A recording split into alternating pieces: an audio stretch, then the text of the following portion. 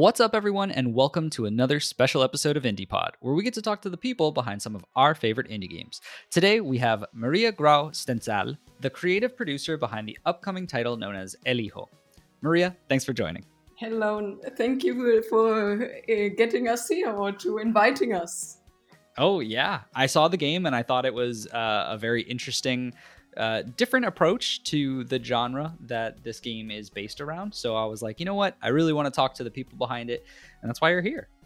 That's excellent. We're looking forward to it. We're really excited, actually, because today is the day where it gets live on Steam. And I know. And so we are like really, I thought I had a heart attack before. Well, we'll get into a little bit about the game, but before we do that, I actually want to talk about you. I love getting to know the people behind the games themselves, just, because a lot of the times most people don't think about that games actually are created by people, right? They just seem like magic half the time because games just show up out of nowhere, but there's a lot that goes into it. So Maria, tell me a little bit about yourself. How did you, get into the game space in the first place? Okay, so we are a studio based in Berlin called Honig Studios, and we started with the game approximately 4 years ago. Me, myself, I've been in the company since I think 2012, but not like always.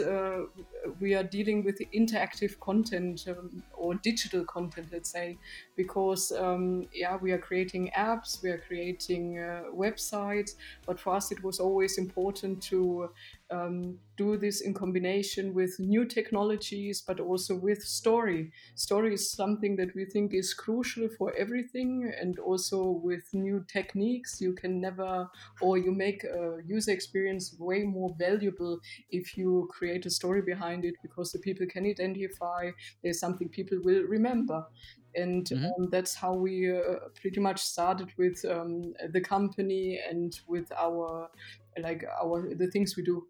And with the indie games, like games themselves, so we always try to do some fun within the things we do. So if you have a website, we also try to make it a little playful, to make a game out of it. If you have an app that also has a serious topic, we also try to make something that is more interactive, that people are involved in it. So there is some relation to the thing you're at the moment dealing with.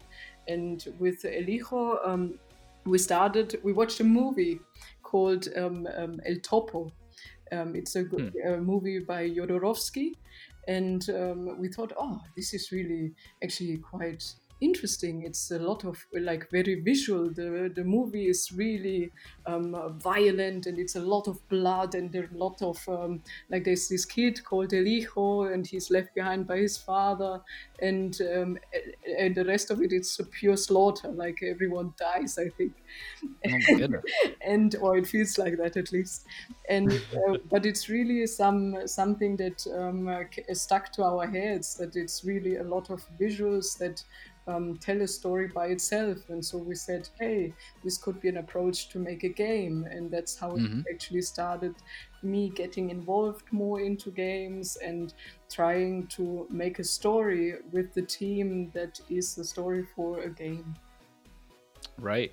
That makes sense. And going a little bit deeper into that, what exactly does a creative producer do for a team?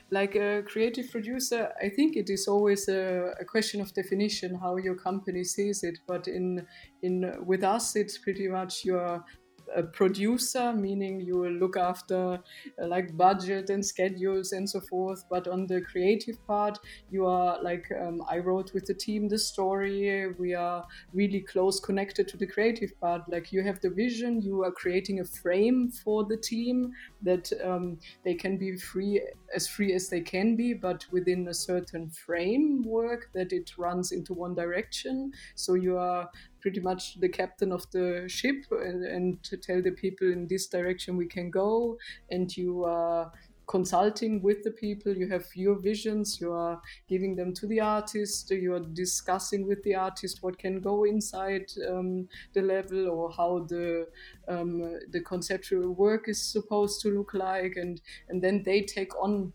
your ideas and your feedback and your input and create their own thing. Because for me, it's always important that the people I'm working with, they're the experts in their field, you know, being Right. an artist or being the animator or being the level designer or programmer, and you are trying to give them the input or the base or the framework as said, and then they should be able to start evolving themselves, because it makes way more fun, and it's way more their project if they can actually come out and say, okay, this is what I do out of your input. Right. Yeah, gotta push them to get them to build the greatest thing that they can. Inspire the team. You are the glue between the brick. You are the input giver, you know. Right, exactly. So let's talk about the actual game itself now. So, El Hijo, for those who don't know anything about this, how would you describe the game, and why should an audience be excited for it? Excited because look at it. No, I'm being a bit cheeky. Yeah? And I'm saying this because I'm so happy that it's finally out after 4 years. I know. So it's really a good feeling. So why should people play it, or how would I describe it? The game is a story about a boy called El Hijo, and he was left in a monastery by his mother. And the story starts that El Hijo and his mother, they are playing nicely in their garden at a farm, and then some really bad bandits come and burn the farm down. And the mother is so devastated in a certain way that she doesn't know how to protect her son from the evil people, and she takes El Hijo to the monastery that is nearby. And you can imagine that a 6-year-old boy, it's not really his thing to stay at the monastery. And the only thing he wants is to leave the monastery and be together with his mother again. And so he will sneak out of the monastery, past the vast desert, past also like the bandits town, like it's the 3 environments we've got. And then at the end to be or be not reunited with his mother again. And so one of the interesting things, especially because you already talked about a little bit about some of the inspiration, right, from that movie that you watched. Mm-hmm. But one of the main things about this is you're using a child as that main star for the show, and you're also doing this in a way that isn't, it kind of goes against what you watched, which it doesn't seem to be as brutal or violent with you being the 6-year-old. So what was that main inspiration for creating a story or creating a game that had more of this stealth mechanic without using so much on violence? Mm-hmm. You're nailing it, Joshua, because that was our idea. The idea was to focus on the stealth mechanic and to make it feel natural, you know, like it's a you can imagine it's a child. A child is not violent in normal sense.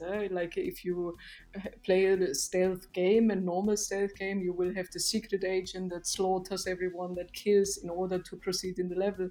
But imagine that with a child, it's not really realistic. A 6-year-old has no chance against an adult. Maybe if the adult is sleeping, maybe yes, but otherwise you have really no chance. So we try to make it as realistic as possible, to have this the non-violence and the innocence of the kid, and this kid evolving throughout the levels and the game, and stealthing, sneaking through the puzzles, solving lots of puzzles, and passing through the environment. Interesting. And one of the biggest questions that I have, and I've already seen like a few of them through trailers and whatnot, but seeing as you're just a 6-year-old and you don't really have, that offensive ability, because it does make sense. A 6-year-old really can't, beat up these bandits, right? But what kind of mechanics do you have in this game? Like, how could a 6-year-old deal with these bandits? What are you doing, so to speak? Mm-hmm. Like the idea is really, if you think of a 6-year-old, like you are a 6-year-old, what do you do at the beginning? You're scared, so you hide. So the initial idea is you hide in shadows, you hide inside objects, and then as you proceed, you become more daring. So you start maybe pushing things, then you push around boxes in order to fulfill the puzzles, to go through the environment. Later on, you will throw a rock, and with the rock you start to divert the attention of your opponents. So you need to throw things, they will look in one direction, you will pass, and then as you proceed it will become more daring. Then you when you leave the monastery, you can also you have your slingshot, which will make you stronger. When you hit objects, then you have different range of different objects you can actually hit. And then throughout the environment, you will find toys at a later stage. The toys will also help you to proceed in the environment, like a cactus bomb, like we call it a stink bomb, or it's but you can't smell it. That's why it's just it's a bomb type of thing. Like it's a cactus flower that explodes and will blind the opponent for a certain time. Or you have a little wind-up toy that you can distract the opponents that can't really hear because they might be singing or humming or not. They won't listen. That you can distract them with like a wind-up toy, for example. And that's how it we are creating with simple things the most efficient result. Like we are thinking we could give Elijo like armors and explosives, and he gets fireworks in the end, but we could give him way more armors and things to make it way more exciting, but it wouldn't feel real.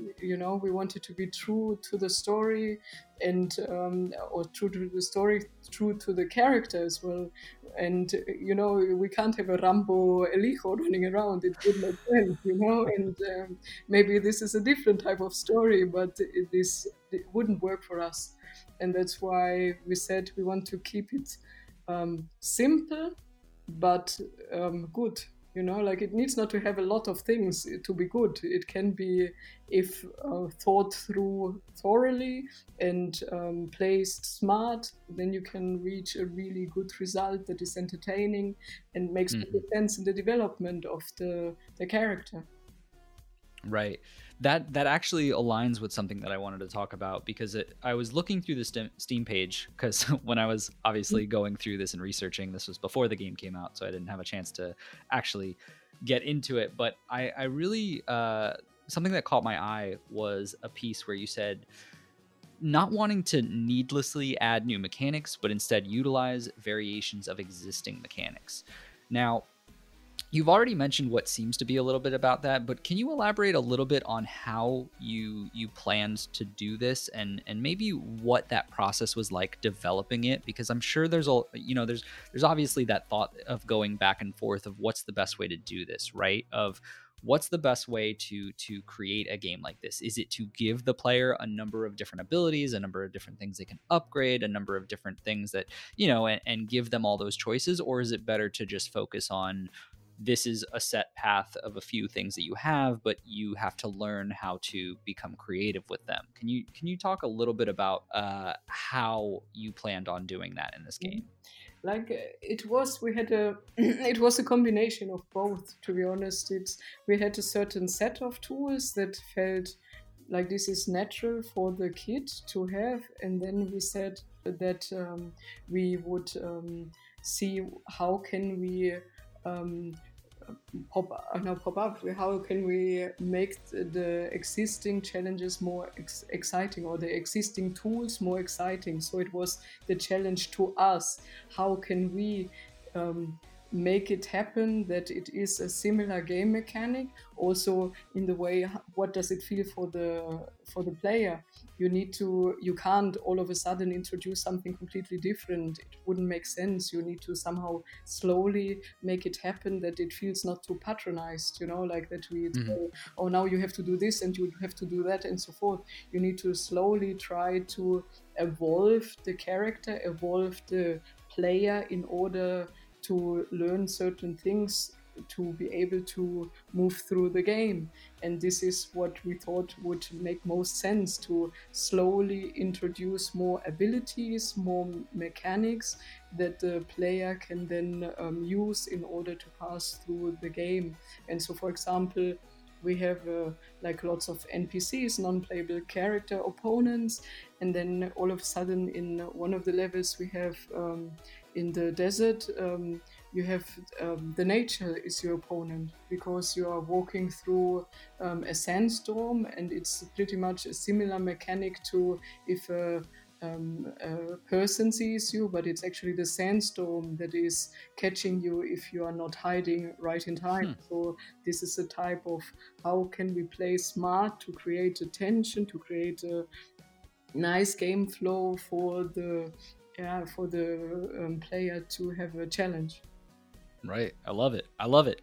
It makes sense. I think it does go hand in hand with your idea of making this feel more like you're that actual kid. You are a 6-year-old making sense of this isn't a game where you're going to at the start be weak, but at the end be this just crazy overpowered RPG type game where you just have these crazy abilities and things. Like, you're still a 6-year-old child at the end of the day, right?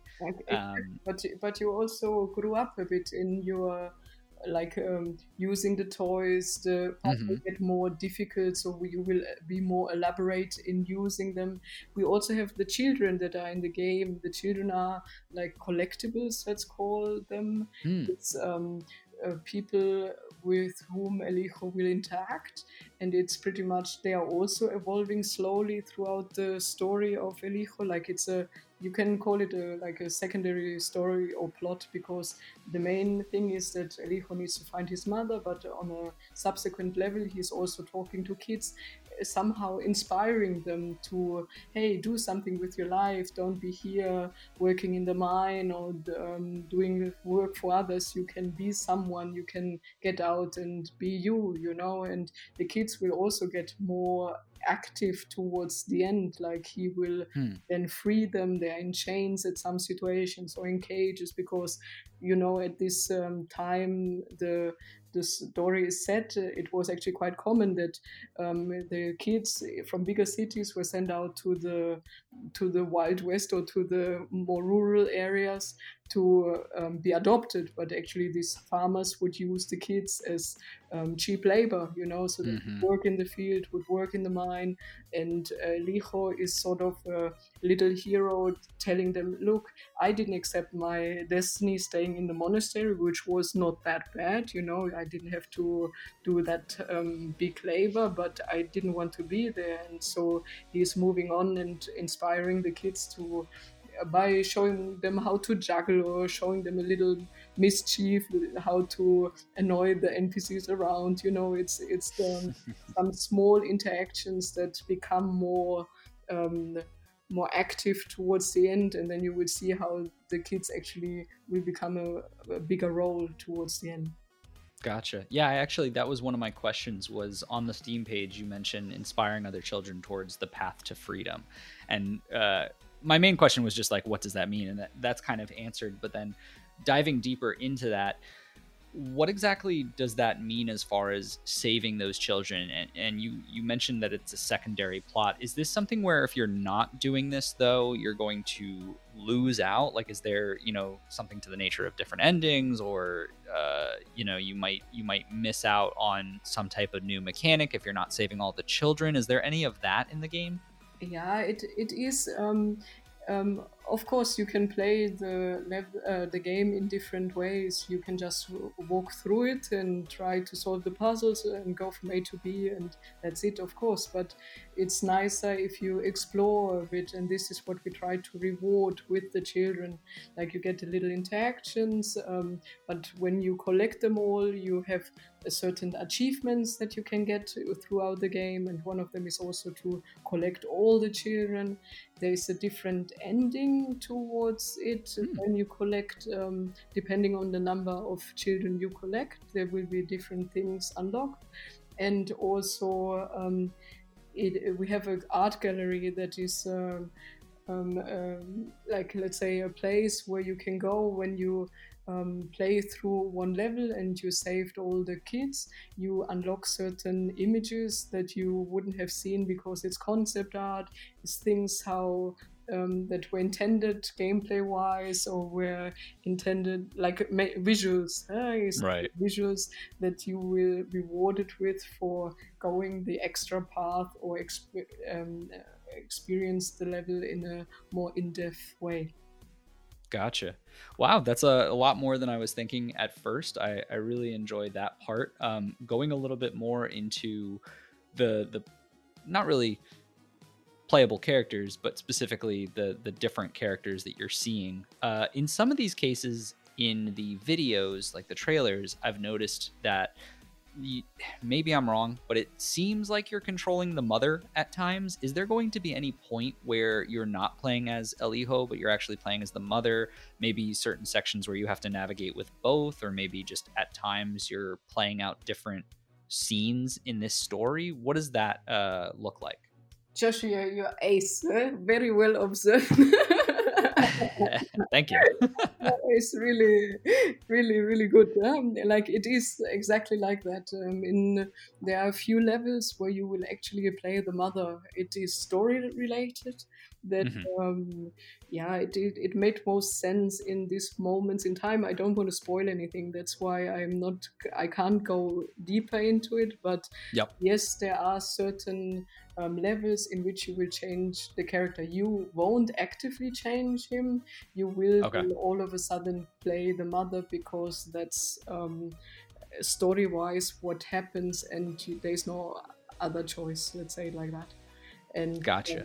And the mother's features are slightly different to El Hijo. She's a bit stronger than he is, but also she can't do things El Hijo would do. So it is a slight different game mechanic also, again, to give more diversity to the game, to make it a bit more again a bit more challenging for the player, and just to thinking, what, I'm playing the mother now, how cool is she?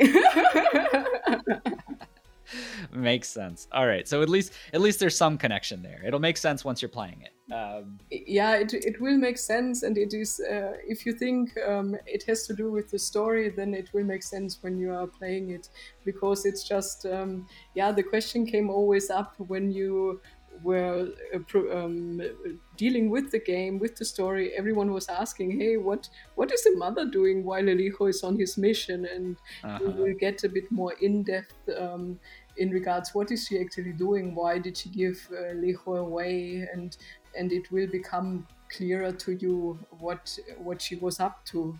And this is why we said it makes most sense if we make her play this, and also giving a bit more female diversity. You know, it's a wild world, lots of male characters, and so we said, no, we want to also have a woman that is not straight away the weak one that leaves the kid behind. How horrible is she? We wanted to give her a reason, saying, hey, this woman is kick-ass, she was on a mission and she had to do it, and it will make sense if you play. Okay, I'm very excited to find out more about that story. Let's talk a little bit about the art direction in this, because the art in this is actually, I think, very, very beautiful and very just crisp and clean. I love the idea of this being a spaghetti western.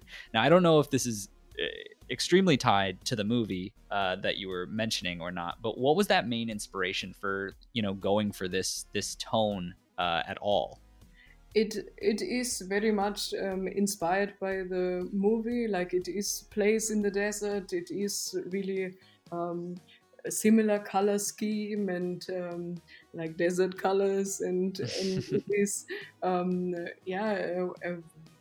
Western style. But of course, we are also all most of the team members are international. I'm half Spanish. We have Greeks. We have our artist Juan is Colombian. We have a level designer from Australia, from South Africa. So everyone likes the warm weather. So we were really happy that we spent 4 years of our lives in the desert.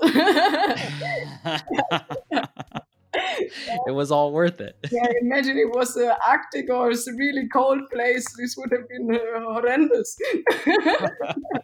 Yeah, Oh my goodness. it, it, That's it is a nice tone, giving the entire setting, like, or the entire game, a nice setting. Like it fit for us, even though think of it, it makes no sense to have a stealth game in the desert where right. where the shadows to hide. You know, there are no shadows to hide, which we noticed halfway through the game, you know. When you went back to the That's monastery, you know, like, yeah. yeah, but even then we got creative and we found ways to deal with it. And as said, it is very much inspired by watching this movie of El Topo from Jodorowsky, and you will notice yourself that yeah, it makes sense to have it set there. That's awesome. I didn't even think about how hard it is to hide in the desert, but I love that as a selling point, I guess, of how to get creative with games. Looking into inspiration as well. Were there any you know, obviously the movie at hand, but were there any specific games that come to mind when, like, you know, playing or designing this game that you said, you know, what would be cool if we had mechanics from like XYZ or something else that inspired you, just principle wise, from a game mechanic? How we like volume a lot, you know, and there are so many games that are actually really violent stealth games that we really like, and this is really something that that we said, yes, we will take the idea of the stealthing of the movie, or Hitman Go and Hitman, all of them, and yeah, and just convert it into ours. And because we're also quite non-violent people, you know. was that the main reason that you took out you know, all the violence? Obviously, like you said, this could have been a totally different game, but, you know, even taking out the idea of, well, let's make it make sense for the 6-year-old boy, was it more of just like, you know, there's a lot of good stealth games where you do all that killing and you just wanted something different? It is also a very valid point. Like, we are also saying, hey, we can do this without violence, and I think this makes it more difficult, you know, because the solution in any game you play, in any stealth game you play, the easiest way to go through the levels are you kill the person and then you are through it. But no, we really make the people think, how can you solve it, you know, and you really have to find a solution in order to proceed in the game. Yeah, it makes sense. I mean, it makes the entire game that, you know, you mentioned there's a lot of puzzles in it, but it makes that entire game itself a puzzle, because you have to find out what is the one, or, you know, the few creative solutions to get through without killing anyone, because you don't have the ability to do so, right? Exactly. It was an interesting way to design the puzzles, because we said, okay, there need to be several ways in order to be able to proceed within the game. Also, with what happens if you don't have any toys, what happens if you can't throw anything, you know, like, you always need to be able to pass the game somehow. So it was quite a challenge to find ways creatively to pass the game without getting too frustrated with it. Right. That's always something that I think becomes a challenge, right? Is you're always going to have people who are hardcore into the stealth genre, and they're going to be able to, you know, you want to cater to them as well and not have it so they beat the game with ease, but you also don't want to alienate the players who might not be familiar with the genre but think, oh, Eliho seems kind of cool, I want to try it out, you know, and then they're not into the genre and they look at it and they go, I don't know what to do here. And then you're like, okay, well, I think the location helps a lot, you know, because it's so atypical, you know. It's not the you're somewhere in the dark, in the forest, or in a, like, I don't know, a secret agent somewhere trying to escape, or so. You are in the Wild West, you know, and really something. It completely takes a regular stealth gamer out of their habitat, you know, like out of their used to environment, to have a game that they expect it to be. And this is also the benefit of having it set in a Western setting. It's Right. not the normal place you would create a stealth game. I think that totally makes sense. I think you're on the right track. Obviously, I hope so because the game came out. But I just have one final question before the one question that we always wrap up the show with. But it's actually about how long is the game expected to take? How long from start to finish do you think it would take the average player? The average player, it depends a lot how good you are, to be honest. I know, it's a tough question. It's a tough question. Like I think 3 to open end, like 3 to 8 hours, let's say. It's okay. It's a big time span in between, but I think an average player, it will take you, or like if you're a regular player, you will be able to pass fairly quick. But also, if you want to collect all the kits, if you want to collect all the achievements, it will take you longer. So I say between 3 and 8 hours. That's still a good chunk of time. Let me just wrap this up.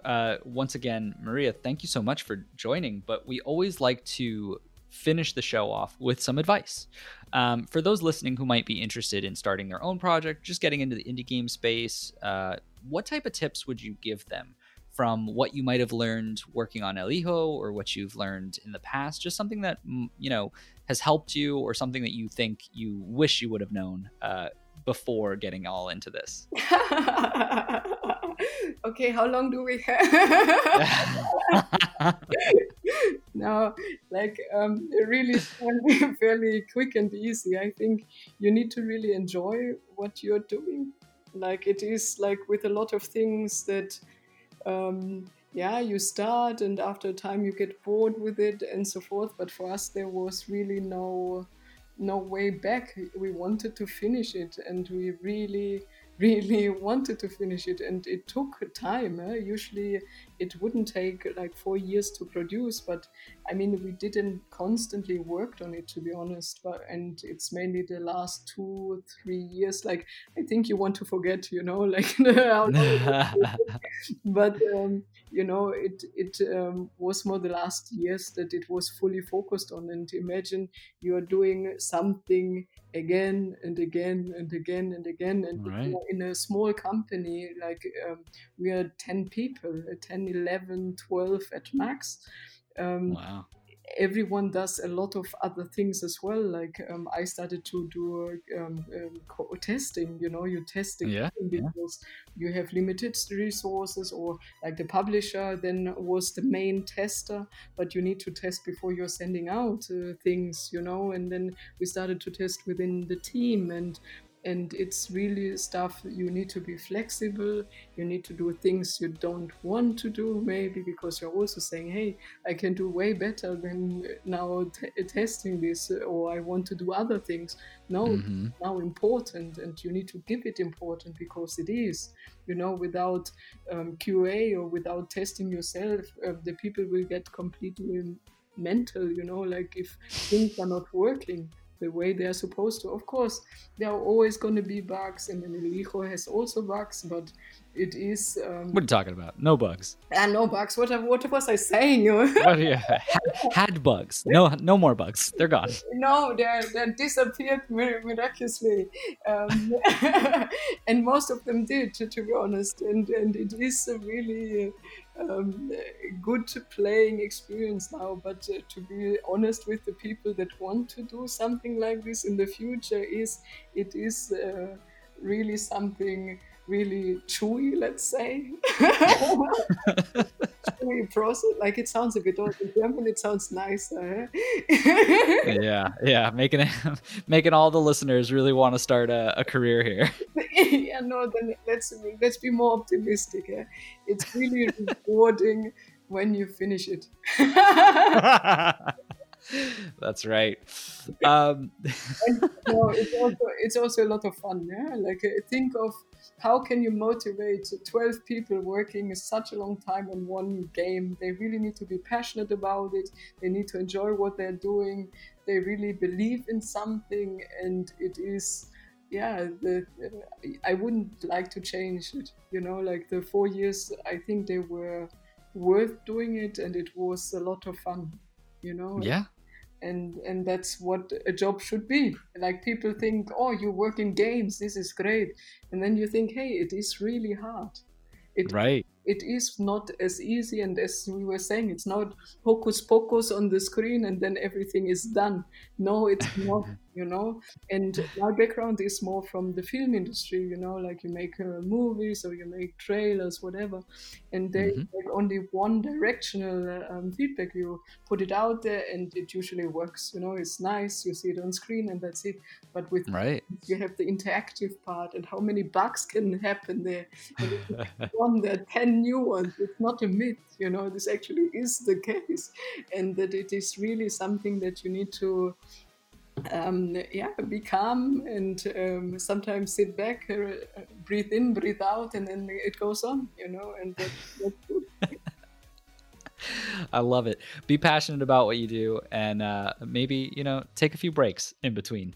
For those listening, Eliho is currently available, and Maria, correct me if I'm wrong because I got this from Google, and this is a large list. But what I found, it seems to be available on the Nintendo Switch, PlayStation 4, Xbox, PC, and Google Stadia. Am I correct in that?